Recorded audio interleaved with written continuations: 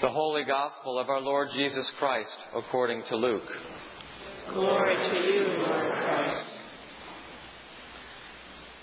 Jesus began to tell the people this parable. A man planted a vineyard and leased it to tenants, and went to another country for a long time. When the season came, he sent a slave to the tenants in order that they might give him his share of the produce of the vineyard. But the tenants beat him and sent him away empty-handed. Next he sent another slave. That one also they beat and insulted, and sent away empty-handed. And he sent still a third. This one also they wounded and threw out. Then the owner of the vineyard said, "What shall I do? I will send my beloved son. Perhaps they will respect him." But when the tenants saw him, they discussed it among themselves and said, "This is the heir. Let us kill him, so that the inheritance may be ours." So they threw him out of the vineyard and killed him. What then will the owner of the vineyard do to them? He will come and destroy those tenants and give the vineyard to others. When they heard this, they said, "Heaven forbid." But Jesus looked at them and said, "What then does this text mean? The stone that the builders rejected has become the cornerstone. Everyone who falls on that stone will be broken to pieces, and it will crush anyone on whom it falls." When the scribes and chief priests realized that he had told this parable against them, they wanted to lay hands on him at that very hour, but they feared the people. The Gospel of the Lord. Praise to you, Lord Christ. Whether you like it or not, or whether you know it or not, Easter is 2 weeks away. Easter is 2 weeks away, and I myself was thinking about this and realized that really, if you haven't begun to think seriously about what you need to do for Easter now, you will be too late when the Passion begins after Palm Sunday. And these are thoughts related primarily to this particular form of preparation. And I think that you heard what I said in the prayer as we started this sermon. I want to know Christ. This is Paul speaking. I want to know Christ and the power of his resurrection and the sharing of his sufferings by becoming like him in his death. And that, I think, really is our Easter goal. It's to understand that we must move from one place to a place at the bottom of the cross, and then that allows us to understand why the resurrection is so wonderful. But first, we obviously have some baggage that we have to drop off, as it were, for us to really understand what's going on. And, really, it's all about me. That's the problem. It's always all about me. Now, we can't be blamed too much for this because our first parents, Adam and Eve, were thrown out of the garden because why? Why were they thrown out? Not just because they wanted to know in an innocent way what the difference was between good and evil. No, it's because they wanted to be as gods. God said there can't be three gods in Eden. Out you go. And from then on, we have struggled with this problem of putting ourselves before everything else. In fact, it's so common that we don't even really think about it. We have to be, it takes a lot of work to understand that some of that has to go if you're going to be able to open yourself to God, the resurrected Lord. Now, the lections today and the psalm today, I think, provide us with some very challenging material. The collect, for instance, starts right out. Grant us, please, help us, Lord, to love what you command and desire what you promise. That wouldn't be in the prayer if we were okay, right? It wouldn't be. It just would not be. So we've already got some instructions. Then we turn to Isaiah. And remember, this is what they call Deutero-Isaiah. This is the Isaiah who wrote during the time of the exile when Nebuchadnezzar destroyed Jerusalem, destroyed the temple, and in 586 sent a group of Jews to Babylon. And there they stayed until 537, when they were freed by Cyrus II, who was a Persian.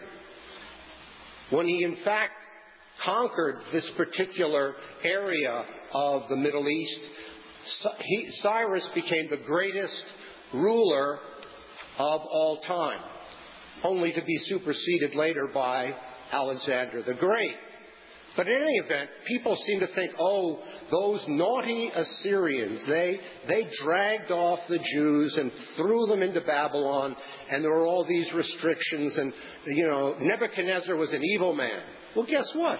Nebuchadnezzar was just as much an instrument of God as was Cyrus.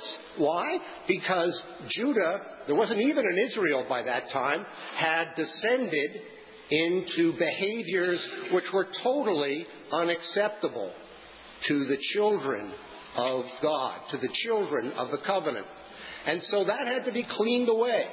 That was the past. And now we hear in Isaiah this business about, number one, appealing to the original Exodus and the original relationship that God had with his people, appealing to that which was better.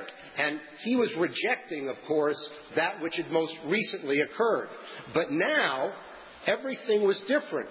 And there was going to be, if you will, a second Exodus. And that Exodus was the return to Jerusalem and the rebuilding of the temple, which, in fact, Cyrus helped with. He handed out a lot of the silver which had been confiscated at the destruction of the temple, and he sent workmen to help them build the second temple. And all of those things, I think, add up for us to this willingness to be aware that while former things have a role in our lives, they certainly do, we have to be able to put those to one side to let God come into us and direct us in new ways. And I would say, again, if essentially it's me versus JC, or AKA Jesus Christ, we are much more tempted, I think, to follow ourselves and to, in some way, erect ourselves as God, as the one in control. And so this kind of process that we're talking about is absolutely necessary. Our psalm repeats this again. Now, this was also a post-exilic psalm. It was written just after the people of Israel returned from exile, and you can tell that there's this very uplifting and powerful attitude in the text, except at the end, where it acknowledges the pain and the difficulty that the people of Israel had, and that it was necessary. It was necessary. Those who sowed with tears will reap with songs of joy. Those who go out weeping carrying the seed is our belief that Jesus Christ is Lord. Their belief that Yahweh was really their God. That's the seed, but it's germinating. It's not alive yet.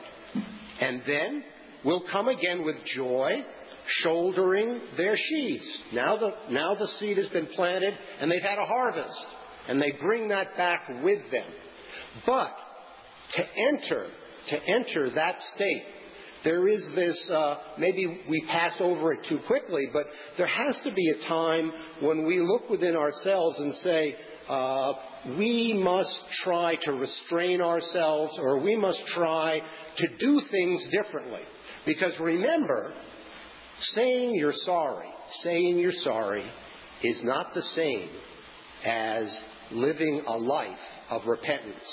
That is different. That's doing. And that is, I think, far more important than saying, gee, I'm sorry, I didn't mean to crash the car up.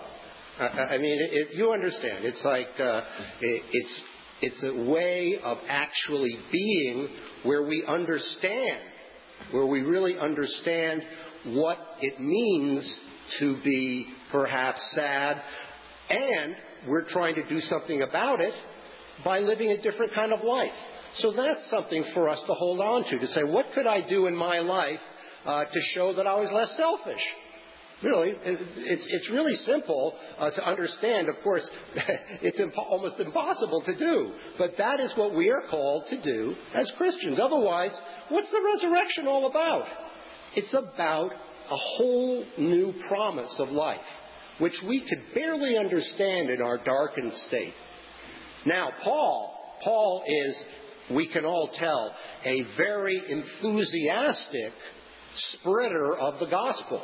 And here he's talking to the people of Philippi who he's in Rome, by the way, at 62 A.D., and he's been thrown into jail for betraying the emperor and refusing to worship other gods. But he is a Roman citizen, so they can't really do too much to him at first because they don't have a lot of proof that he was actually refusing to worship other gods. At least not then.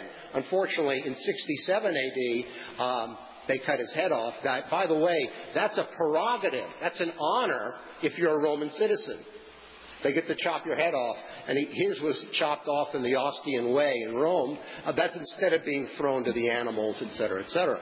But in 62 A.D., he's sitting in prison, and they're not bothering him, and he's writing this letter to a group of people, all of whom, by the way, are also Roman citizens. And they are Christians, and they are new in the faith. And perhaps there are some Christians there that are very zealous, or they're interpreting things very closely. And they're sort of saying, if you don't do things the way we do it, we're throwing you out. Oh, that sounds a little familiar, actually. But the fact of the matter is that Paul is saying how desperate he is to worship the Lord in a sacrificial way. And I sort of like to think of Paul as he says here, nor have I already reached the goal, but I press on to make it my own, because Christ Jesus has made me his own, forgetting what lies behind and straining forward to what lies ahead. I press toward the goal for the prize of the heavenly call of God in Jesus Christ. That's straining. You know, I'm thinking of this bulldog with a leash on him. And he is pulling and pulling and pulling, and he's trying to get out of that leash. He's just desperate to get out of it, and he's being pulled back by himself. And maybe on that collar there are 7 studs, and those studs are sloth and greed, envy, lust, anger, gluttony, and pride. The 7 deadly sins, which are all, I think, ways that we indulge ourselves and erect ourselves as God. And Paul is saying, no, I'm going to push away that stuff. That's the past. I don't want anything to do with that. I want to be with Jesus. And really, his letter to the Philippians, which was to fight against people who were saying, oh no, there's only one kind of Christianity, and by the way, that was Judaized Christianity. Everybody had to be circumcised, you had to be a Jew, and then you could be a Christian. And Paul was saying, I don't want to have anything to do with that. That's ridiculous. And we could do well to pay attention to that kind of comment in the Episcopal Church today, or I should say in the Anglican Communion today as well. So there are these ideas then about how the past is useful, but you can't count on it all the time. You have to have a future. And I would say that human beings and selfishness is sort of like this past. You always go back to what you know best, and you don't think about things, you don't worry about things that are not sort of bothering you. And if you hold on too much to the past, then disasters happen. Like, for instance, what about the First World War? Now, that's a good example of a disaster. Hundreds and hundreds of thousands of men were killed. Why? Because their commanders had a concept of the strategy of war which was totally inappropriate for what was going on in 1914. And as a result, these men all died. And then also, if you're thinking about, but that doesn't matter. There was a good, clear resolution to the First World War with excellent treaties, etc. Nonsense. It was a complete mess. Again, because people didn't understand statecraft. And without trying to be too controversial, I would say that America's statecraft, that is the ability to travel and listen to other people's, has been frozen in a Cold War crypt of behaviors. So that we used to understand secular ideologies very well and how to deal with them. We have no idea how to deal with religious ideologies and the political problems that they prevent. And so we find ourselves in a huge mess. I think that's also because you can't overcome the history of the past. Now, I'm not trying to say that past history is bad. It's just that you have to use it as a platform on which to build something. So Paul is saying that. He's saying, I'm going to move on, but I understand. He liked being a Roman citizen. There were a lot of things he liked that were from the past. But you have to be willing to change. That's what Paul is saying here. And then finally, in our lection from Luke, we have some ideas about basically what happens when you hold on tight. And you hold on tight, and what I think happened here is that the tenants, they started off with a thing where they're saying, this is not convenient. We don't want to pay rent. I mean, come on, that's ridiculous. This person doesn't even live in this country. Why should we bother paying rent? And then, and you can tell things sort of escalate. And I believe that once you start doing something evil, even though you say, it's only a little bit of evil, what happens is you get overtaken by evil, and then you do something truly horrible, like murder. I mean, think about Germany in the Second World War. There was really quite a bit of contention about the final solution. Having said that, it's true, towards the middle and end of the war, people were working on the whole mechanics of it, et cetera, et cetera. But that wasn't always the truth. And I believe that what happened is that they started with evil, and of course there was no stopping it. There was no stopping it. It consumed them, and it crushed them, and it destroyed a powerful and, I think, wonderful nation. Absolutely decimated it because they got caught up in evil.